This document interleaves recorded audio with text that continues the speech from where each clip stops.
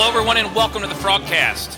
If you can't tell, there's some excitement in my voice. I'm a little hoarse still from screaming my lungs out at the 51-45 win, the Horned Frogs over the Michigan Wolverines in the national semifinals. The Frogs are Fiesta Bowl champions, but that's not the championship that's on our mind right now. The Frogs are playing for the national championship against the University of Georgia Bulldogs. Jeremy, before I hand it to you, I just got to say one thing. Michigan, what happened? Did that kid really get canceled? He did. I don't know what happened. I went looking for him today, James, and I didn't have enough time to go down the rabbit hole. I'm back in Memphis and I'm working. But, I don't know what happened. So I guess the mantle falls to us to announce Michigan what happened. Or maybe Bud Clark. I don't know if you saw his Instagram story, but he was talking a little trash, which I am just fine with. I haven't seen that. I'll have to check that out. You've got. I'll send it to you. You've got to see it. My Instagram feed, or not my Instagram feed, my Instagram inbox is full of people sending me these videos that are trying to keep up with the TCU Media Team account, and It is a lot of high energy, and man, I feel like I'm about 6 months from a nursing home because it is not. I'm not the target, but I'm loving it all anyway. So I'm gonna pretend like I'm young. I'm gonna pretend like I'm a student, and I am enjoying the ride of watching the Horned Frogs beat Michigan. And we'll get to it at the end here. There might have been a little fuel on the fire for TCU fans to give to kind of clap back at Michigan fans and maybe even some Michigan players. So, Jeremy, I've been talking too much. We're going to get into a lot in this game. What was your reaction like when the clock hit zero? Where do we want to start? I mean, do we want to start on the game? Do we want to start about this whole week? This is what I'm thinking. You guys can tell, we're real organized here. I usually do kind of have a sense of an outline, but, I got that jet lag coming back from Yuma. I want to get into the game first. Did you take the 310 to Yuma? We're going to get into we're going to get into a few things that were because of the game. We're going to get into the game. We're going to talk through some players, and then we are going to wander through Michigan all week in the build-up. We're going to talk about some things that we have that I have confirmed on that took place in terms of some no-shows to bowl mandatory celebrations and events from maybe some Michigan staff, and then we're going to get into all the people that we met that came up and said, "I know your voice. I don't know your face, but you're Pastor Frog. You're Jeff Mitchell. You're Jeremy Clark. I want to talk to you for a minute. I want to buy you a beer." We'll talk about all of that, and then we'll get to Ohio we'll get to Ohio State, Georgia for a second, and then focus on the Bulldogs. How's that sound? Man, we have so much to talk about. That's why I was just asking, where do we want to start this? I mean, because there's been so much that's happened over the last week, just from going to press conferences, the game. But I'll start out with the game. The question that you asked. Let's do this. You were out there all week for the media.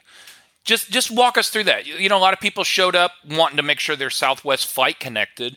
Yes. Tell us what it was like getting out there. This is the first big time. Was the first playoff game the Frogs have been in, and what was it like for your experience? First off, I'm glad I didn't book through Southwest, so I was able to get out there with no delays. Flew out 7:00 Tuesday morning. Got there, had a great flight, man. I think I had the best flight I've ever been on. I don't think I felt one bit of turbulence the whole flight, but got there and how were the peanuts? Didn't have any, man. I kind of fueled up before I got on the flight. I think You said peanuts. I hope you did. Yes, I did. Okay. I'm such a 7-year-old. You are. Don't forget what I do for a living, man. I know.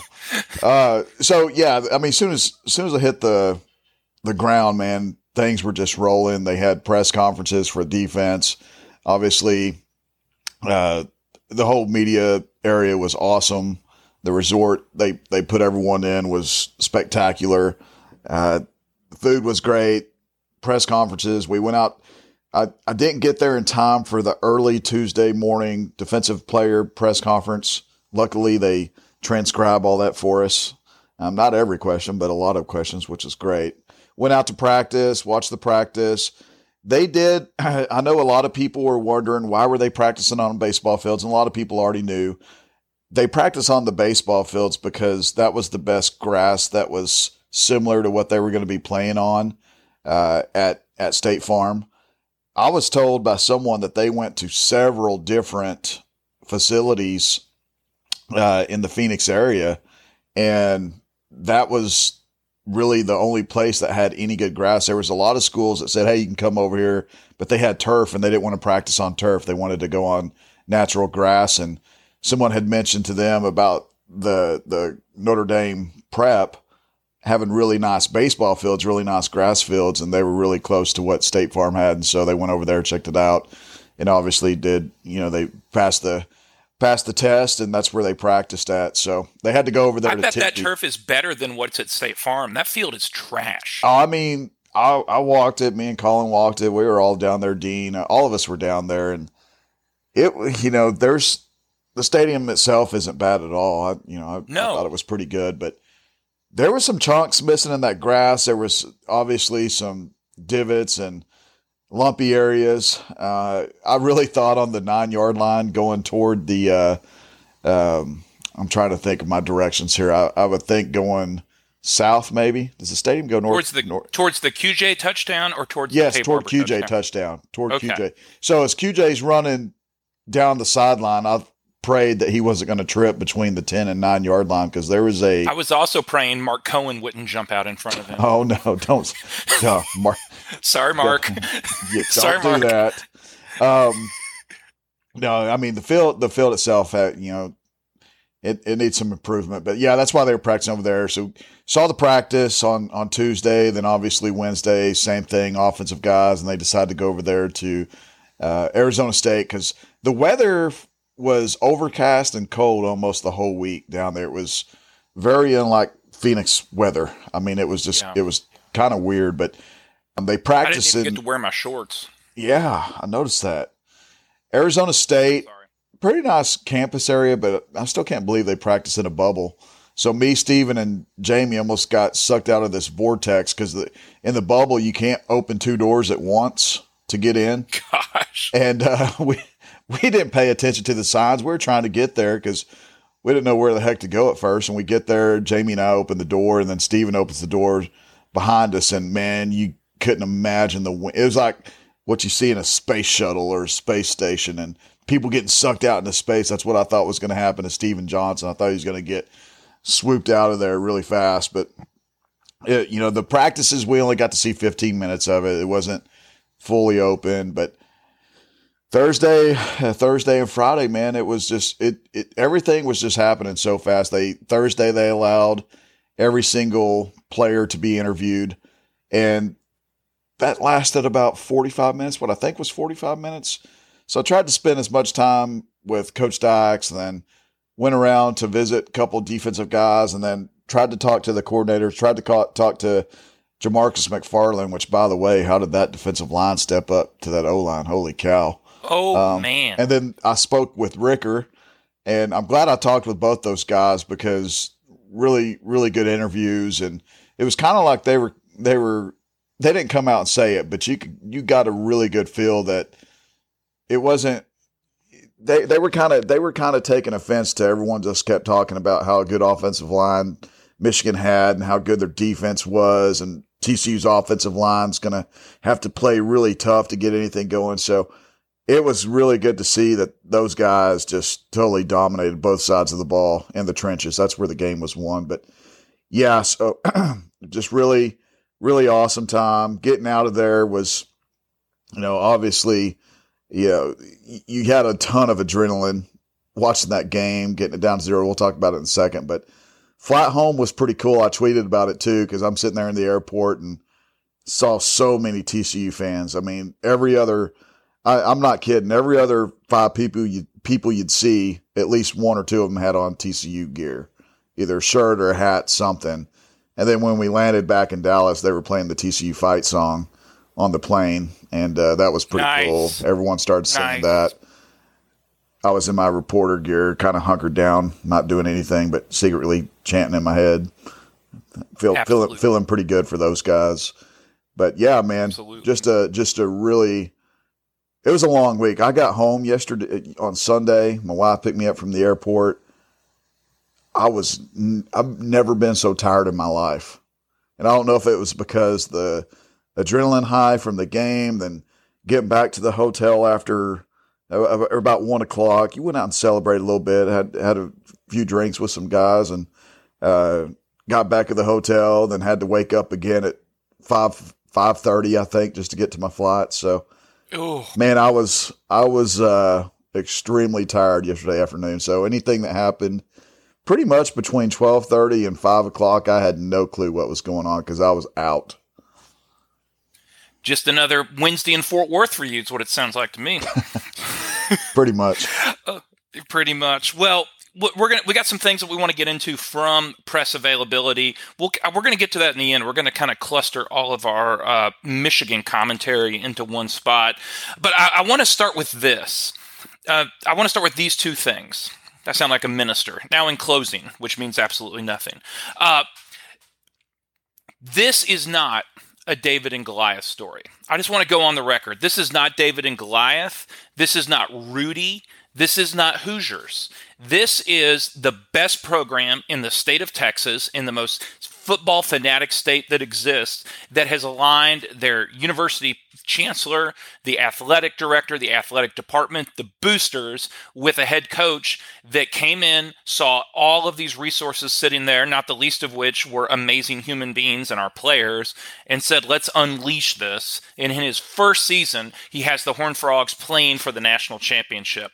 And so one of the things I really want Frog fans to commit to, and you can disagree with me and you're free to be wrong, this is not a feel-good story. This is not something that makes you smile. This is what happens when a university that's committed to football, that has amazing players within 90 minutes of their campus, and millions, if not billions of dollars ready to be poured into the athletic department, get their act together and say, let's go do this. And so I just want us to understand that this is, we may have started at the bottom, but this is where the Frogs belong. And so I kind of want to reshape a little bit of this. I love the David and Goliath story. On our message board on Horned Frog Blitz, somebody had the artistic rendering of David cutting off Goliath's head, which is actually how the story ends. Most people don't teach that at Vacation Bible School, and I love that. That's great. I would love to see something metaphorically happen like that. But this is where the Frogs belong, and they've been so close so many times. So I wanted to get that off my chest here at the beginning. This is not a feel-good story. It may be for some people in Spokane that don't watch college football, but the Frogs, this is not a surprise to me. It may be shocking, but we're not surprised.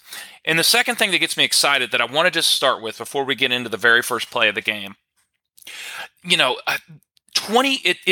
viewership peaked at 26 million people. Now, we can know Michigan can account for a lot of that, and an exciting game accounts for a lot of that.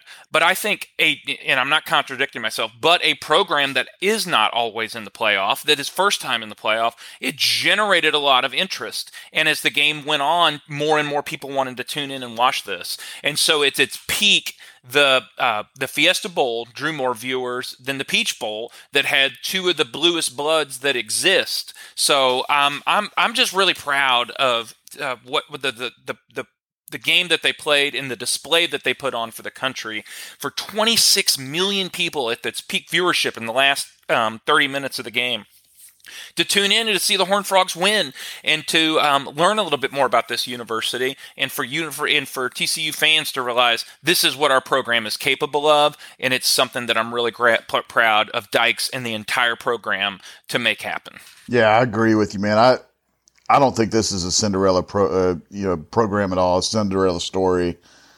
I'm right there with you. I mean, I think people that put that label on TCU have not watched TCU at all. They probably still think they're they probably don't even know the G5 label exists. They probably still call it a mid-major.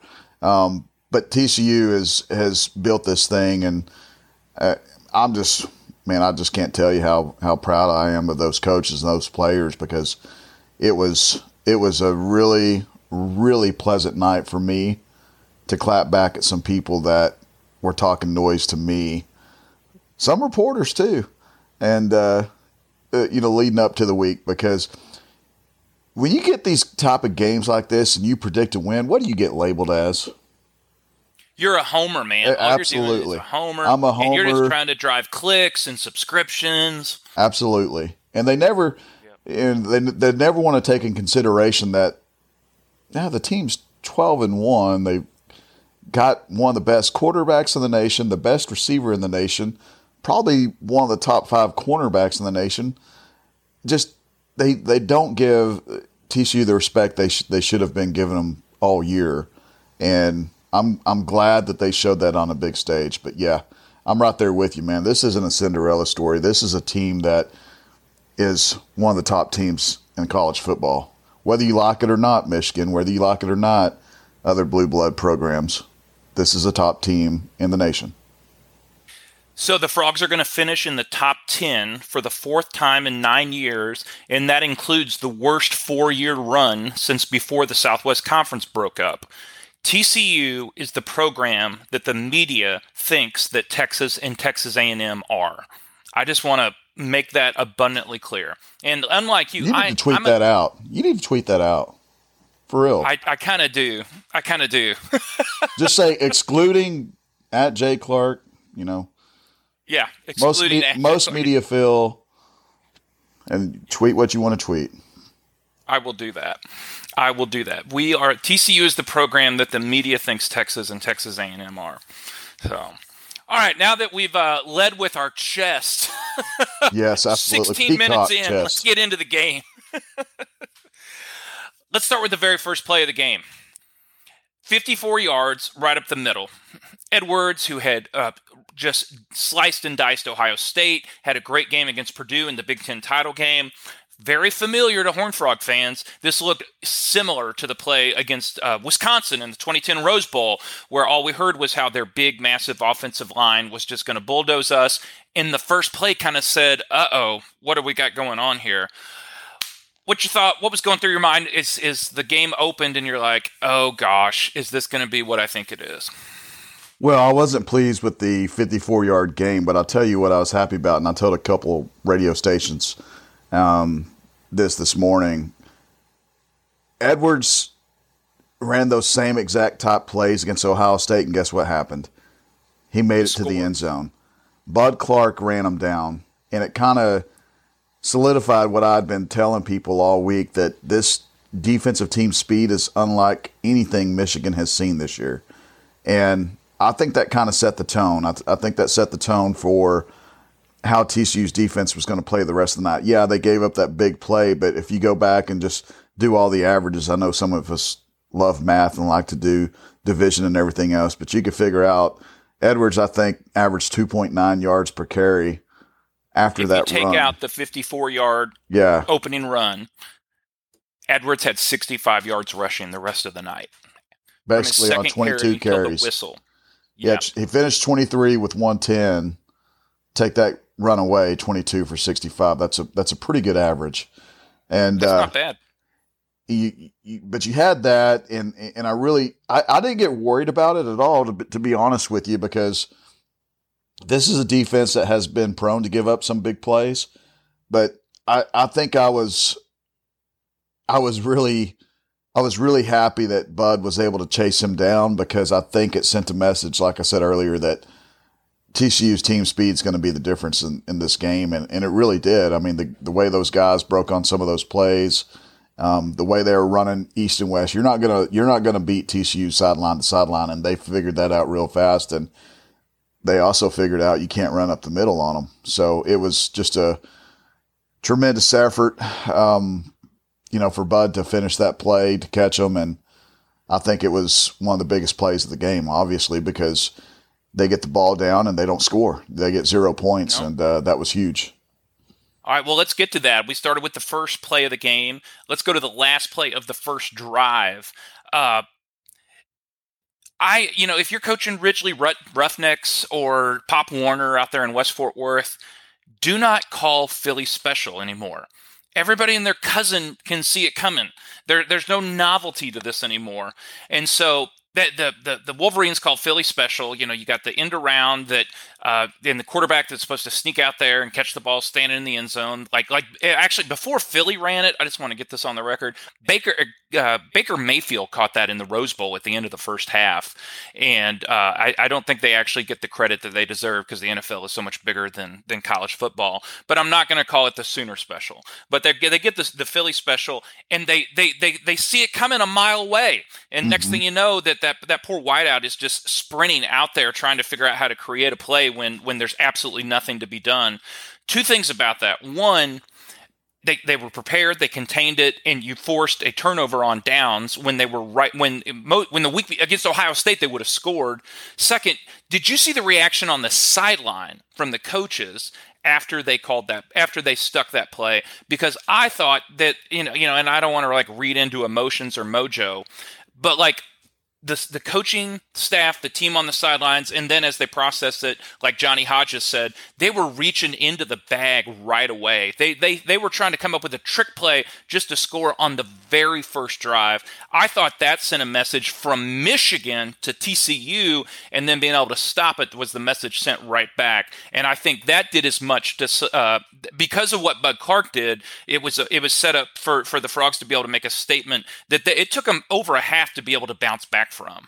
Yeah, I mean, that was huge. I mean, you're right. They read that perfectly.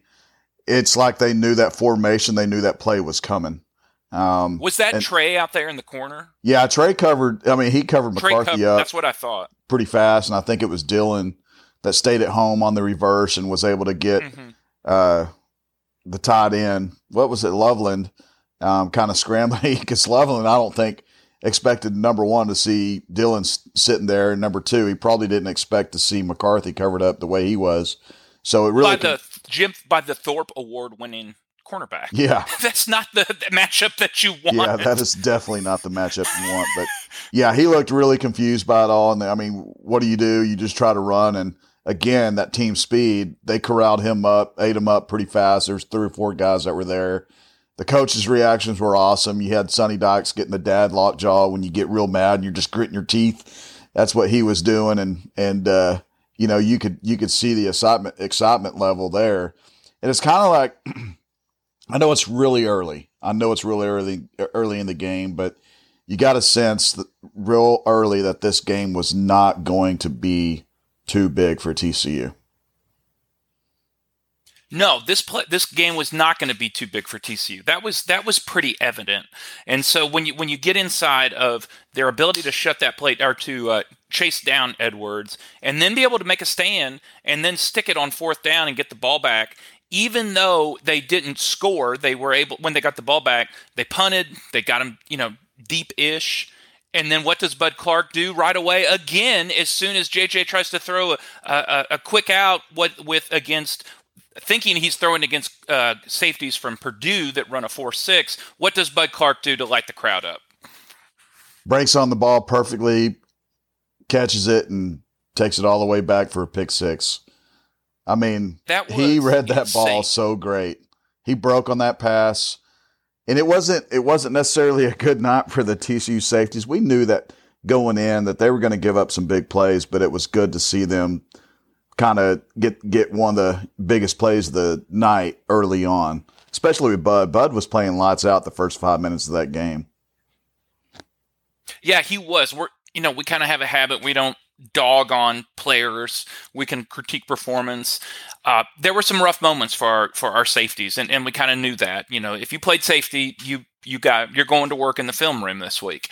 But that moment right there from Bud, I mean, he was lights out the first 5 minutes. And as it was sitting in the stands, when McCarthy threw that, I had an angle kind of at McCarthy's back up in the upper deck, and I was like, they're going to jump that. And when he jumped in front of it, by the time he caught it and took about 3 steps, it was like this eruption of decibels around me. And I don't think it stopped until after Griffin Kell put it through the uprights for the PAT. That you talk about setting a tone and the ability to take command of every opportunity that you get. That's what happened. And I was really proud of what they were able to do from right out of the gate. So, all right, let's just keep rolling here. A couple things that I wanted to look at. So we think about speed. We're talking about speed not only in in the defensive backfield, where obviously Bud Clark being able to chase people down, you're dealing with a situation where you need to be able to cover them, even though they're going to be committed to the run game early on. I thought, in spite of some moments where they just kind of got burned, especially on crossing routes, I thought the defensive backfield was able to compensate on some of those situations because of their speed. That was a hallmark of all of the guys that were recruited by Gary Patterson, and it's also something that I know that Coach Koss has been able to commit to and work hard at. So if they're able to keep that going, then we'll see what happens in the Georgia game. All right, Jeremy, we had this offensive explosion where, by my account, there were 8 touchdowns in 8 minutes. All of a sudden, everything just began to take off, and it felt like you were playing Madden, and you had all of the cheat codes back and forth and back and forth. What was it like being able to cover that? And are there any highlights of what felt like just a dang near blitzkrieg of offense from these two teams, in probably what told everybody to get on their group chat and say, you better turn on the Fiesta Bowl right now. This is when viewership peaked, and this is when everybody's anxiety went through the roof. 8 touchdowns, 8 minutes. Seen anything like that? 44 points in the third quarter. I mean, it was ridiculous how much scoring was going on. And Sonny Dykes even said after the game, and the players said that third quarter felt like it took 2 hours. I mean, it really did feel like it took forever. The final few minutes of the third quarter were like watching the NBA finals. Yes. It was just a 5-minute period. Seemed like it took 45 minutes, and it might have. I don't know. I haven't gone back and just seen how long it actually took, but yeah, just score after score. Neither team could stop either offense, and just a lot of fireworks, man. And what great viewership that brought, just seeing both teams just throw punches, take haymakers, and bounce back, and especially TCU. Every time it felt like Michigan was getting a little momentum, TCU's thinking, we're not going to fold, guys. We're just going to keep knocking you in the mouth still, and we're going to score. And it had to be so frustrating for Michigan fans to watch that. Every time Michigan had a chance to get back, TCU would just throw another punch, and there was never really any doubt that TCU was going to win that game based on the way they were responding. Well, there was one play in that explosion where it just said, Michigan, you can keep throwing punches, but this is what we do. If you want to score touchdowns the rest of the game, we're fine with it. Max drops back. He keeps dropping back. He keeps backpedaling. And then right at the perfect moment, he just drops that pass right over to Quentin Johnston on that crossing route. When he gets to the center, he loops back to be behind the line of scrimmage. So it's not an illegal forward pass, or there's no ineligible downfield. Excuse me. There's no ineligible downfield. He takes 2 steps, then gives the slickest high step, juke, half step I've ever seen, and he's gone. I mean, like, as soon as he made that poor schmuck miss, this is where speed comes in. Johnston is just down the sidelines for the touchdown. That was the last touchdown that the Frogs scored, actually.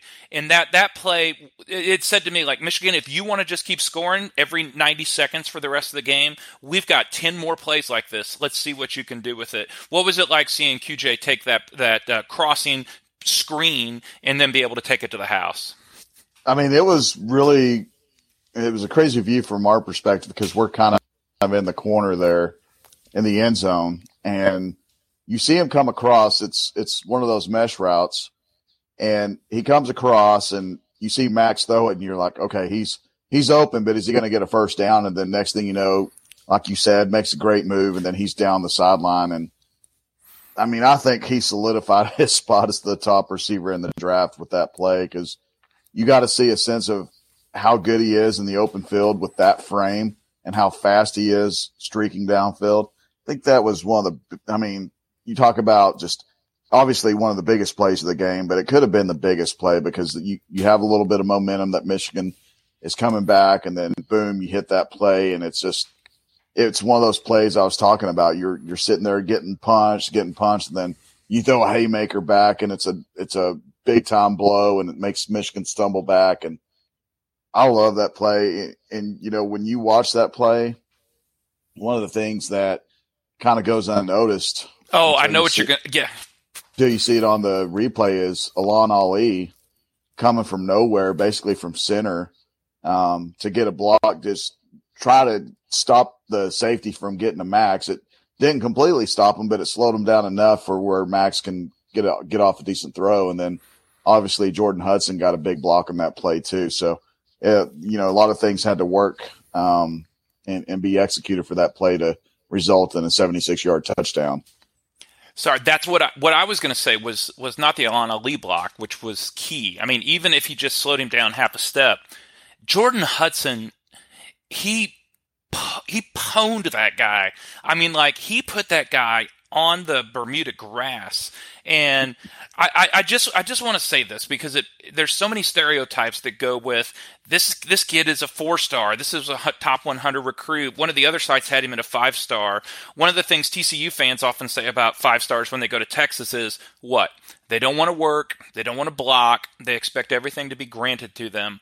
When you are driving people into the ground so that basically your competition to get on the field scores a touchdown, that means you're all in for this team. And so I've gone back and watched that play from the end zone view at least 10 times just to see Jordan Hudson put that dude on the ground. That was a sweet block.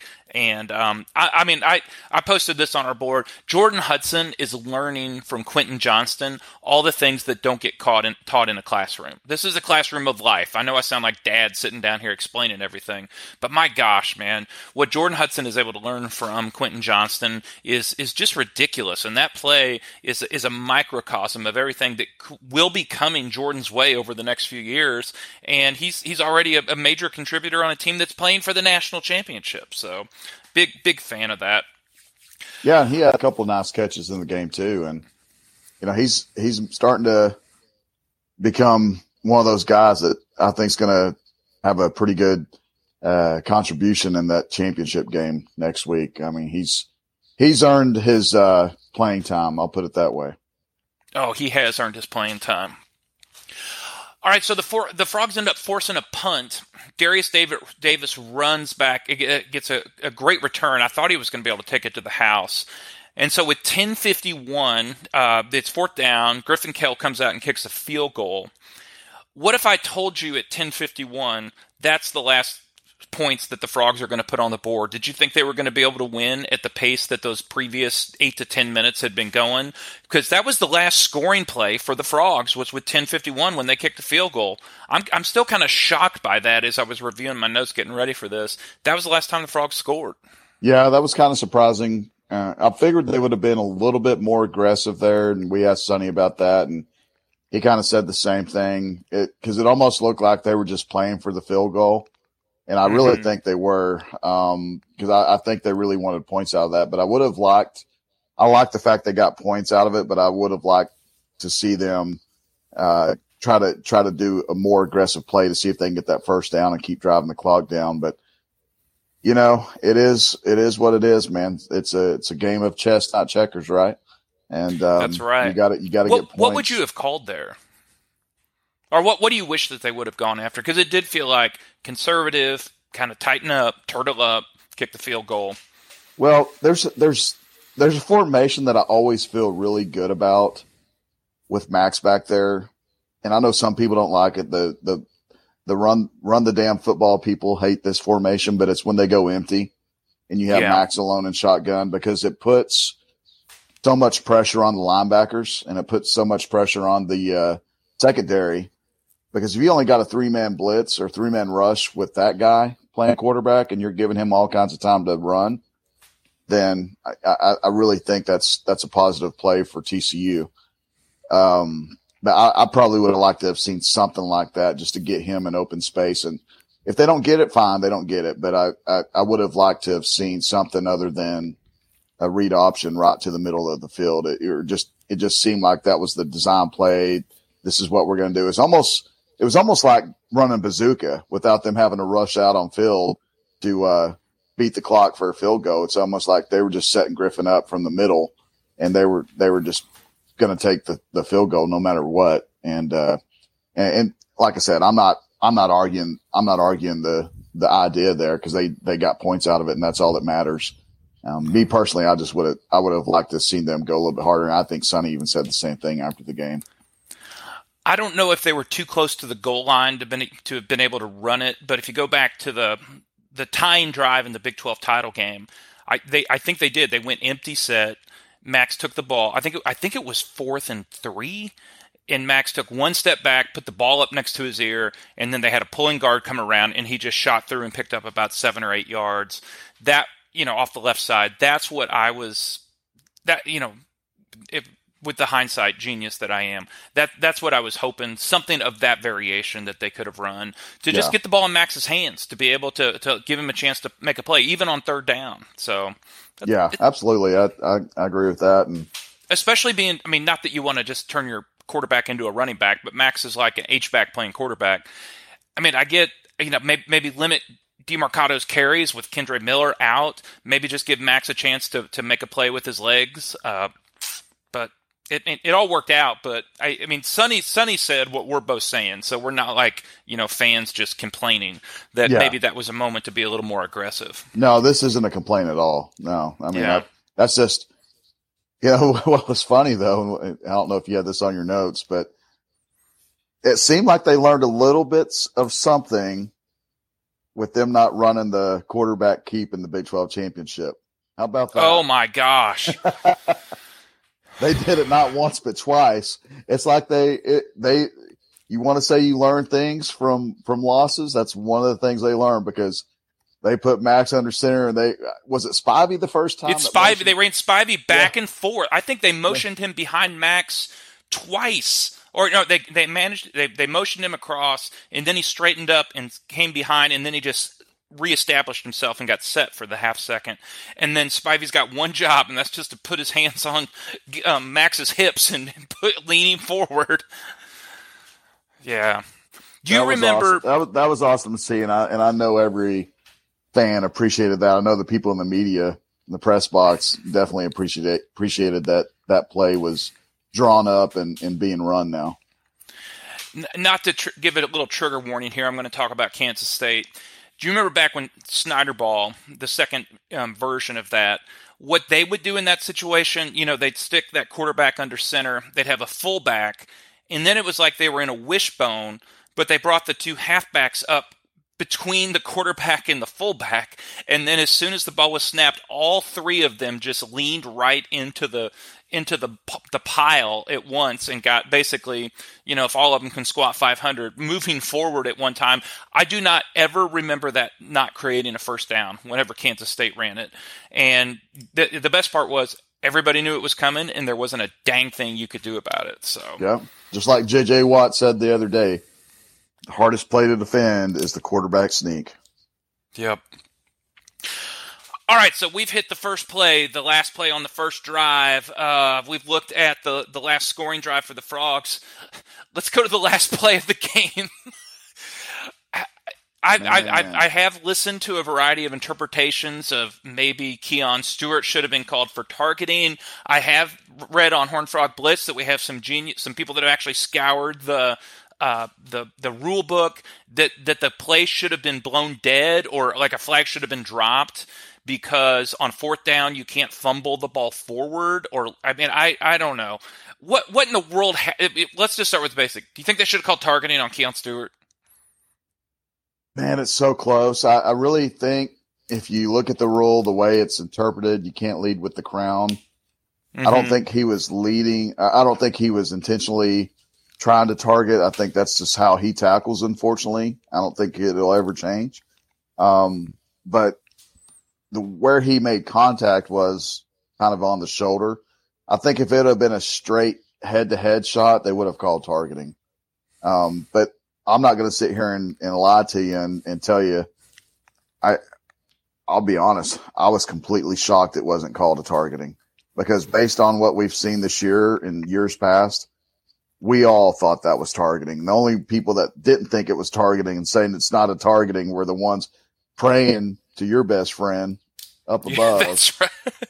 saying it's not a targeting while they're really meaning to say please don't let that be targeting. Please don't let that be targeting.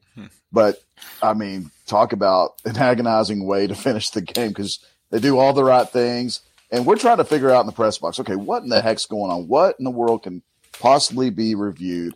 At first, we thought, okay, well, maybe when chaos was going on the field, maybe they thought some of the TCU players rushed the field before the whistle hit, and they were going to say 12 men on the field.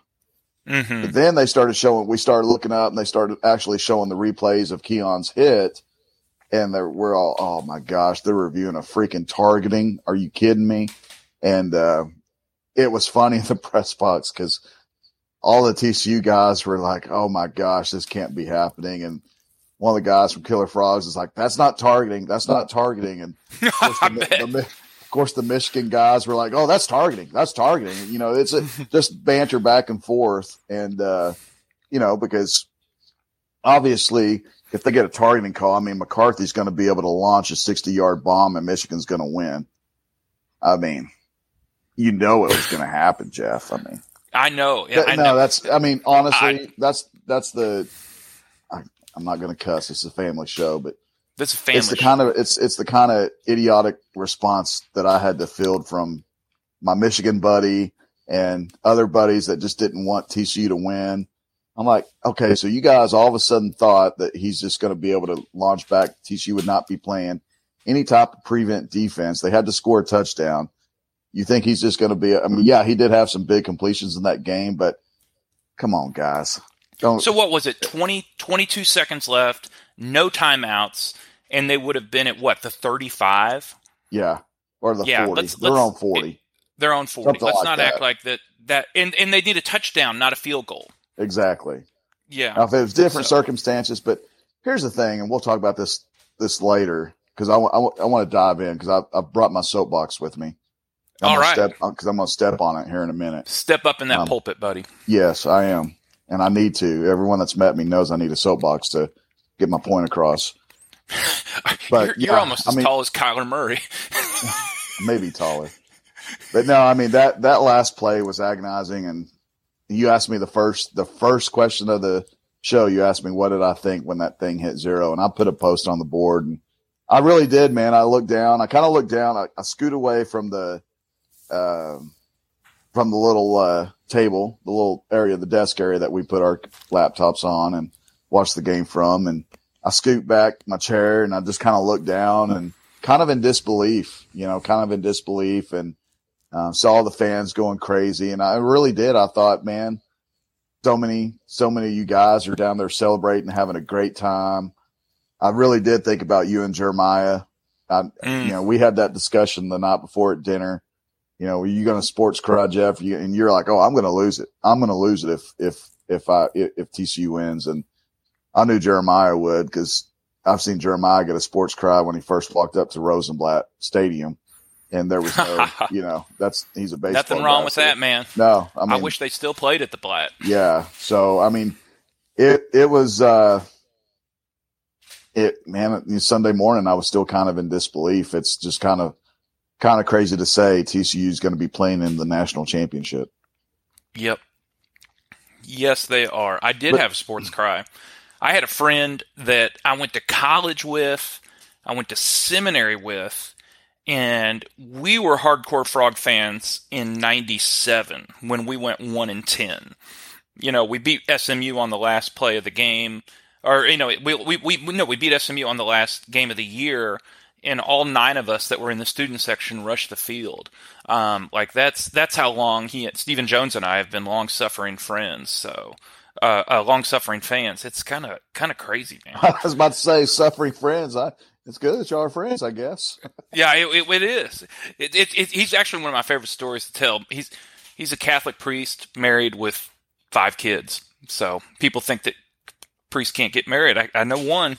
So that's another podcast on another stream. I think other recognition needs to be handed out. I think D. Winters played an incredible game. Yeah. Felt like he played the best game of his career. It was funny on his pick 6 because, again, where we're at, we're kind of behind the plays. So when we're watching Quentin Johnston run for that long touchdown, he's running toward us. And so when D got his interception, you see this receiver break open on the out route from our point of view. And you can see it on the replay. You see what we're talking about. But he looked wide open, and Steven Johnson was sitting to my left. And as soon as he throws that ball, that's who we thought the pass was going to. And next thing you know, D Winters is running. And you know what that play looked exactly like? What it 2014, Paul Dawson picking off what was his name? Trevor Knight. What was Trevor Knight, quarterback from OU. Trevor Knight, undefeated. What was OU number 3? Yeah, they were. I mean, they were a top 5 team, but me and Steve were like, "What happened?" Like, but what's funny? This is a funny story. What happened? This is a funny story. Colin's sitting to my right, Colin Post, and when Bud got the interception, there's no cheering in the press box, but I grabbed his arm. I started shaking his arm as Bud's running down the sideline. And so when D got his interception, Colin's like shaking my arm, going, because we can't cheer, but we're like, oh, yes, yes, yes. I mean, let's be honest. We want to see TCU in a national championship. I mean, that's all of us that cover the TCU beat. We all want to see them play in this national championship game. And so every good play they had, we were silently shaking our fist, giving a little fist pump. And it was pretty cool. But I thought the defensive line played great. Dylan Horton, 4 sacks, quietly had 4 sacks. And everyone talks about that great offensive line Michigan has. Michigan did have a great offensive line. Hey, man, where was that smashing the lanes and smashing the football? Did you see that? Did you see that? 13 tackles for loss. Yeah, 13 tackles for loss. I think it was 13 tackles for loss. And that is size up front with the 3. And then you know what those linebackers have? 2 words. Let's go back to 2006 Texas Tech post-game press conference. Speed, baby. Speed, baby. That's how you going to beat these teams? Speed, baby. And so speed was just on display. D Winters, I remember one time what was it? This is like old man football on display. Follow the pulling guard. Well, D Winters did not follow the pulling guard and shot across the pulling guard through the gap and just met the running back. I'm sure it was Edwards, and just met him about 4 yards deep. It was a display of speed, of intensity. It wasn't just I'm faster than you on the track field. It was I'm moving quicker than you are in a way that's going to put me in a football position to just do my job. So. Yeah, D Winters had an amazing game. Let's go ahead and give a shout out to Amari DiMarcato. Oh man! All right, let me give the little backstory here because I think it's him and Wes Harris. This is their 6th year of college football. Yeah, it is. This is their 6th year. Amari DiMarcato recruited. I remember when we recruited him. He's a JUCO kid, so he played 1 year. He was a qualifier. He just wanted to go and play on a platform that could shoot him to a better spot. And I think it was Southern California, wasn't it? I think he was from SoCal. Yeah, he's from California. He's from California, another one of these diamonds in the rough. Is he ever going to be a 3-down back in Power 5 or in the NFL? No. That guy, all he has done is contribute, pass block, pick up first downs, be able to catch. He's great catching the ball out of the backfield, and he sliced and diced that Michigan defense that everybody said was just going to blow us up. And he's got this advantage over Kendre Miller, which we'll get to in a second, and that he's short. And so, I know that sounds kind of silly, but when he scoots through, when on that touchdown when he went for 1 yard, it's almost like he just had to turn his shoulder and he was at everybody's hip and fell into the end zone. Amari DiMarcato is one of the unsung heroes of this program, and I was so glad to see him. He rushed for 151, I think. I think he rushed for a buck fit. Yeah. He rushed for well over 100, and to be able to do that with Kendre Miller on the sidelines basically the entire second half. What are your thoughts on DiMarcato, especially considering that he's been here since Moses wore short pants? I mean, I'm a big fan of his, and I think he's he's grown on TCU fans. 'Cause I remember a couple years ago when he'd get the ball, people were like, why is he even touching the football? He doesn't need to be touching the football. And now it's like if Kendre Miller goes out, yeah, Kendre Miller's great and everyone loves him. But I think they feel confident that Amari can get the job done. And I think that really showed this year, especially the way he's played in these games where they've had these big explosive plays, because he's been a part of those big explosive plays this year. He's had several long runs, and I said it before, but he really is the Swiss Army knife of the TCU running back core. He's not the biggest, he's not the strongest, he's not the fastest, but he's probably the most versatile guy they have as far as doing all those things at once, being able to pass block, being able to catch, and being able to get good runs up the middle, or being able to take runs and take them to the house. And, he got caught on that long run, but he got it down to the 1 yard line, and that's saying something. And I really felt proud for him, man. Especially being so close to his, home state. Now he gets to show it again inside his home state next week. But he's, it's really cool to see, because he's a guy that, let's go all the way back to 2018. He carried TCU in that win over Baylor, him and Jalen Rager. If it wasn't for those two guys, especially Jalen. But hey, don't disrespect the mule. Don't disrespect the mule. Okay.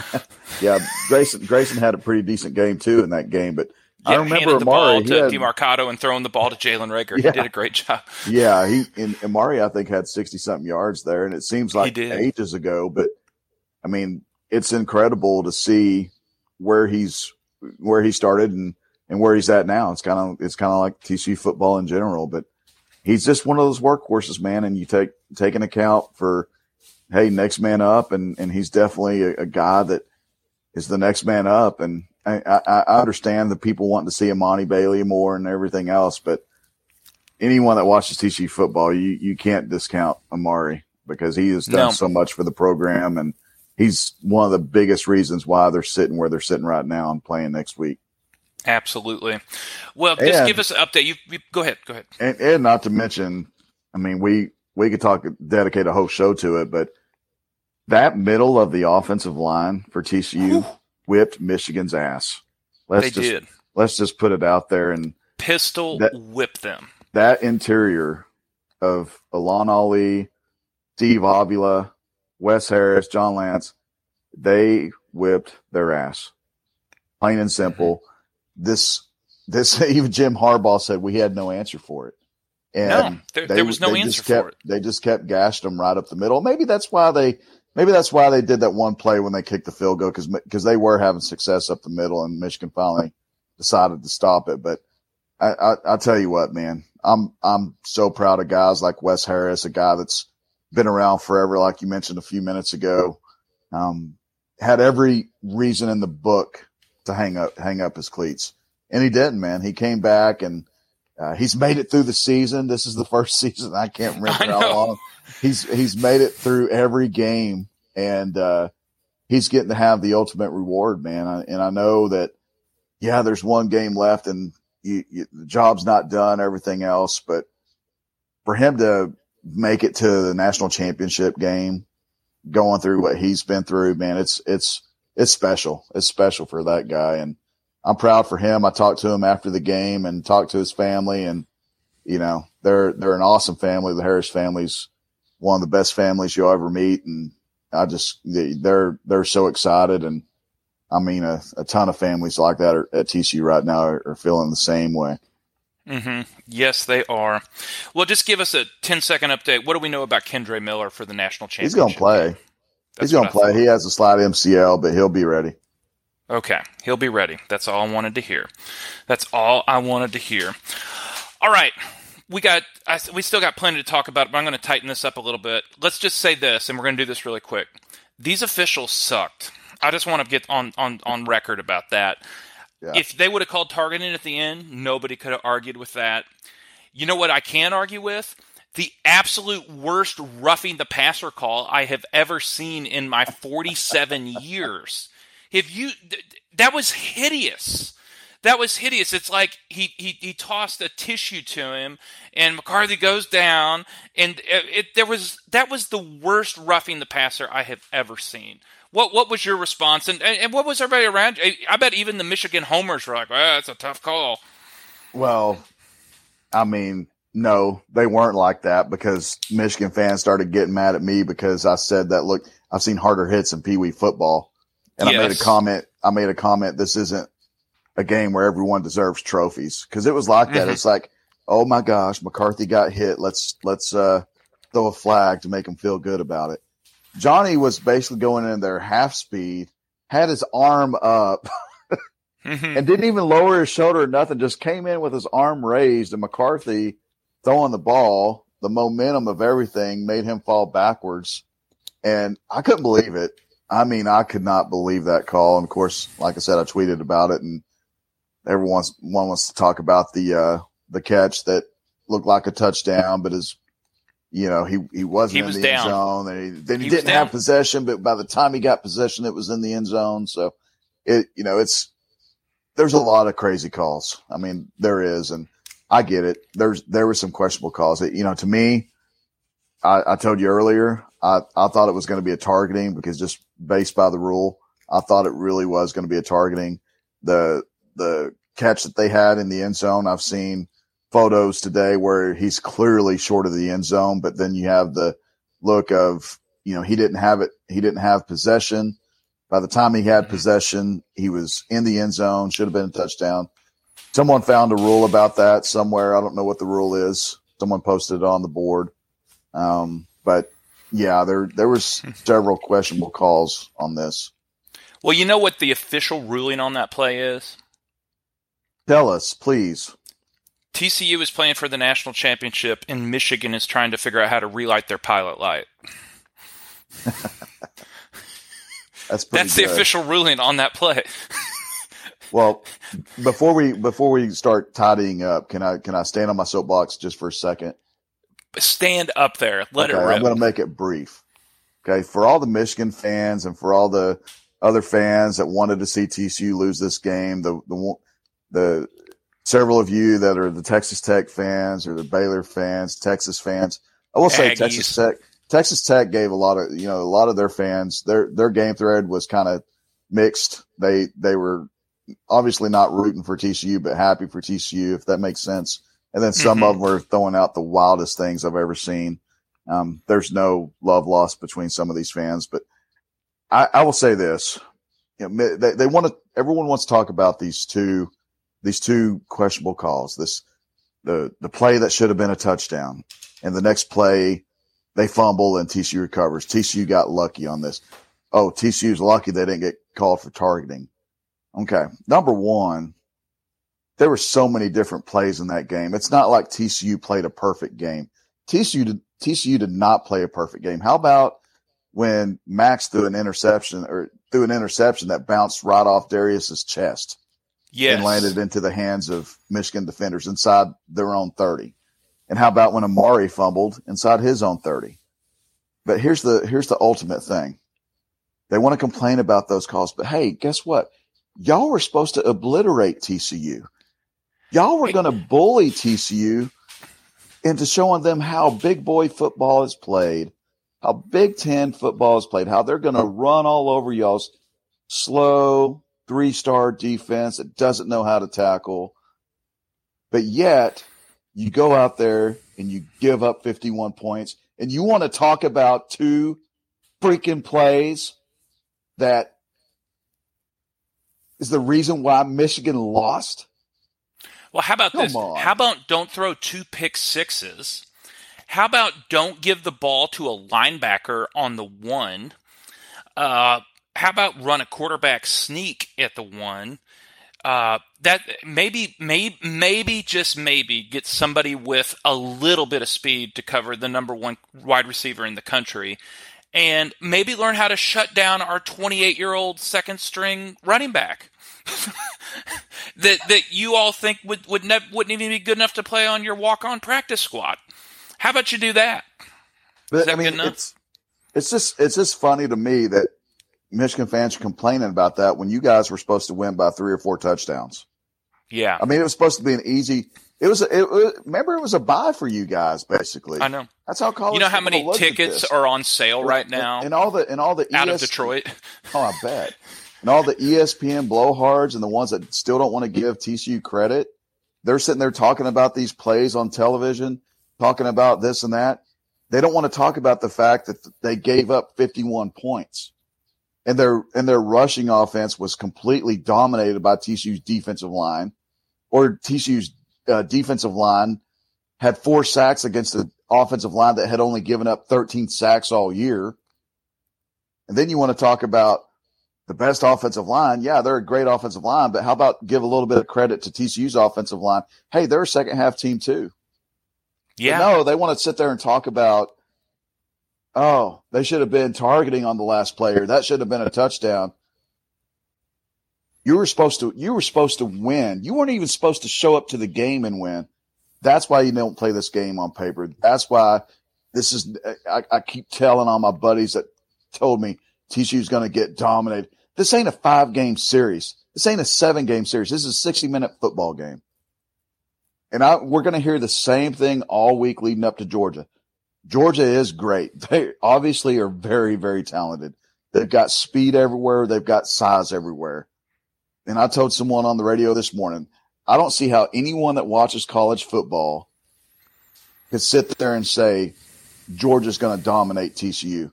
That tells me they have not watched 1 second of how TCU's played football this year. How physical they actually are, how fast they are, and how experienced they are. And they have a never give up attitude. Never. I'm going to throw my soap. I'm going to step down real quick. Okay. Well, you might step back up. We got to. We're not on a filibuster here. We got to talk about Michigan talking trash all week. What conference are they even in? We're going to be bringing the Big 10 to the Big 12 and show it what it's all about. They line up in that 3-3-5. They got running lanes to hammer it through all week. Smash it through. What's that? Smash it through. Yeah. They did not go through like public communications and public relations 101, which is, do not give your enemy ammunition. Sonny Dykes said at the press conference, and I can't believe he didn't die laughing when he said it. When he was asked, did you guys take any of that stuff seriously? He said, well, we just kind of block all that out. We were really focused on ourselves, and we really didn't hear anything that was said about us all week. That is the biggest load of horse crap I've ever heard in my life. They had that running on a loop in the locker room. Oh, yeah. Yeah, the players did. Yeah, absolutely they knew. They knew the disrespect they were getting down there. Because I talked to the players about it after the game when in some of those interviews. So yeah, it's they definitely disrespected TCU. They didn't feel like they were going to be a good team, and I don't think Georgia's going to make the same mistake. I think Georgia fans, they're crazy, they're rabid, but I think they're a lot more intelligent than what Michigan fans are going to be heading into this game. I think Georgia obviously knows they have a very good football team, and they also know that TCU is a very good football team. And this is why you play the game and you just don't look at it on paper, because Michigan beat the brakes off of Ohio State. And there for a long time, Jeff, it looked like Ohio State it looked like they were going to beat Georgia. I thought they were. So if you want to use that crazy analogy, like, well, Michigan beat Ohio State by this much and TCU beat Michigan and Ohio State beat Georgia, it should be a 2-point game. But some people aren't going to look at it that way. It's already a 13-point spread. So obviously people are already downgrading TCU again. And, they're going to have to deal with it now for the next 7-8 days and go out and prove people wrong again. Mm-hmm. Yes, they are. Yes, they are. All right. Let's start to wrap up here. I want to give a big thank you, and I can't even begin to tell you how much appreciation to every person I met at Boondocks, at the Hell's Half Acre tailgate, standing in line to get a beverage at the game, walking in, walking out, to everyone that came up and said, Jeff, I listen to the FrogCast every Monday morning. Jeff, I'm on the board. I love all the work that Jeremy does. Thank you for helping out. I couldn't even keep track with how many people I met that I don't want to like get emotional here, but like I am glad this means a lot to people. I just want to say that. I mean, it is actually harder than anyone realizes to get it done, as we've already experienced tonight. Hopefully, you don't realize it in the show. But to everybody that came up that said hello, we want you to know we appreciate you. You have our deep gratitude. I couldn't learn everybody's names, but all of you that wanted to share with us, all of you that just said, hey, thanks for all the work you do. I just, from the bottom of my heart, I want to express my gratitude for all the work for what you do in listening to this, to being on Horned Frog Blitz. It meant a ton to me, and it really touched something deeper inside of me than I realized. And reflecting on that on the drive from Arizona to Yuma to catch the flight on Sunday morning, thank you all. Thank you all for being online. Thank you all for listening to our podcast. Jeremy, I know you felt the same way. I was almost overwhelmed. Yeah, it's crazy, man. The amount of people we met, the handshakes, the pat in the backs, it's crazy. Like you said, it's crazy to know that you have an impact on someone like that. It's I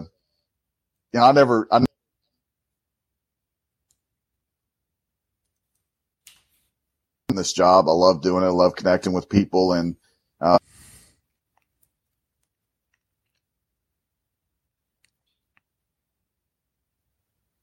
and what I mean by that is I get to meet the people behind the username, and you're not just a name, and I get to see how great they are. And Yep. Shout out to Carlos, Mr. Panama. Carlos and Ramon from Panama that listened to the FrogCast. I know. We're an international show. When you told me that you met those guys at the pep rally, I could not believe when he came up and started talking to me at Boondocks, and he was telling me he's followed me ever since Rivals back in the early days. And man, it's just, that kind of stuff is kind of overwhelming. It's really cool to be part of that. And we had a lot of good stories. Some of you guys that came by, you got some really good nuggets, didn't you? I think they did. And yes, if you saw me and Jeff, you didn't come say hi, then you missed out on some great nuggets. Yeah. But, wait till you find out who's hopping in the transfer portal from other schools. Not at TCU, other schools. I'm not starting. Now, you know what's going to happen now. Now, people are going to start griping at me on the board saying, well, what do we pay for? Why do you have to tell people in secret? Well, because they bought you beer. There's some things you can't post on the website. I'm sorry. That's how it goes, boys and girls. Yep. So you can't post everything. And some of you guys learned some good things, and I hope it was worth your while to visit with us for a little bit. And that's what we always feel like. And Jeff McCain, you're our boy, man. Jeff, you always come through and clutch. Took me and Jeff out to dinner, and we appreciate you, man. We appreciate you a ton, and we appreciate everyone that stopped by and visited. And we even got to meet the guy that wrote the apology letter. That was awesome. Yeah. And and let's give thanks to the guy that is voiceless, but without the show, it doesn't happen. Daniel, thank you so much for getting us online. If you enjoyed the fight song, if things have been edited together to make this show work in spite of my screw-ups, Daniel Southern, who's been here from day one. He and I have been here since day one. Thank you so much for getting us online, Daniel. I know that this season has to have meant a lot to you, and I'm really grateful for the work that you do as well, man. It just makes it all happen. Thank you so much, Daniel. I'm going to get you. All right. I'm going to get you emotional now. Yeah. I think you're about to have the tears flowing, because as I'm sitting in the airport Sunday morning, it's so early. I look at a thread on our board, and I think you know which one I'm talking about, right? I wasn't going to bring that up, but I won't stop you. No, I'm going to bring it up because this is what's awesome. And I'm searching this. Okay. We're sitting here talking about this. Okay. This is all you guys, man. I remember the days where we'd start threads, and those threads would be on a page for a week or 2 weeks at a time. And you can find it easy. Now when people post, This board is so active. Some things that we posted yesterday is already on the second or third page of the forum. That's how much activity has been going on. So I finally found this thing. I'm looking at it Sunday morning. I'm sitting in the terminal, and I see the thread as promised GoFundMe for Pastor Frog. We got to get you to LA. I'm going to click on it now. And the Frog faithful, the loyal supporters of the FrogCast and HFB have raised $2,900 for you, man. Get you out there to LA. That is awesome. Jeff can't talk right now. No, I really can't. I will give a gratitude on that down the road. Thank you, everyone. Thank you. All right. I'm going to close with my prediction. Okay. Go ahead. Let's hear the prediction. All right. I'll give you mine. You give me yours, and then we'll be done. 48-47 Horned Frogs with a big win over Georgia. 48-41? No, 48-47. Excuse me. 48-47. Okay. Yep. 48-47. I don't know what the score is going to be, but I'm going to tell everyone what I told them last Saturday or last Friday when I met a lot of people, and a lot of people I text. I told you guys, get your tickets to LA, get your flights booked. I'm going to tell everyone right now, go ahead and get your championship shirts ordered. Frogs are going to win it, baby. That's what I'm talking about. That's what I'm talking about. And if they're wrong, if I'm wrong, who gives a care? The Frogs are playing in the national championship, man. If loving the Frogs is wrong, I don't ever want to be right. Hey, everybody. This is well over an hour. We're going to wrap this thing up. Thanks so much for listening to the FrogCast. The Frogs are Fiesta Bowl champions. They are playing for the national championship. They said this day would never come, but here we are. We are not Cinderella. We are not Feel Good. We are not David. We are not Rudy. We are not Hoosiers. We're the best program in the state that loves college football the most, and you better get used to it. So until we get together again to celebrate the Horned Frog victory over Georgia, for Daniel Southern, for Jeremy Clark, I'm Jeff Mitchell. Thanks so much for listening to this episode of the FrogCast.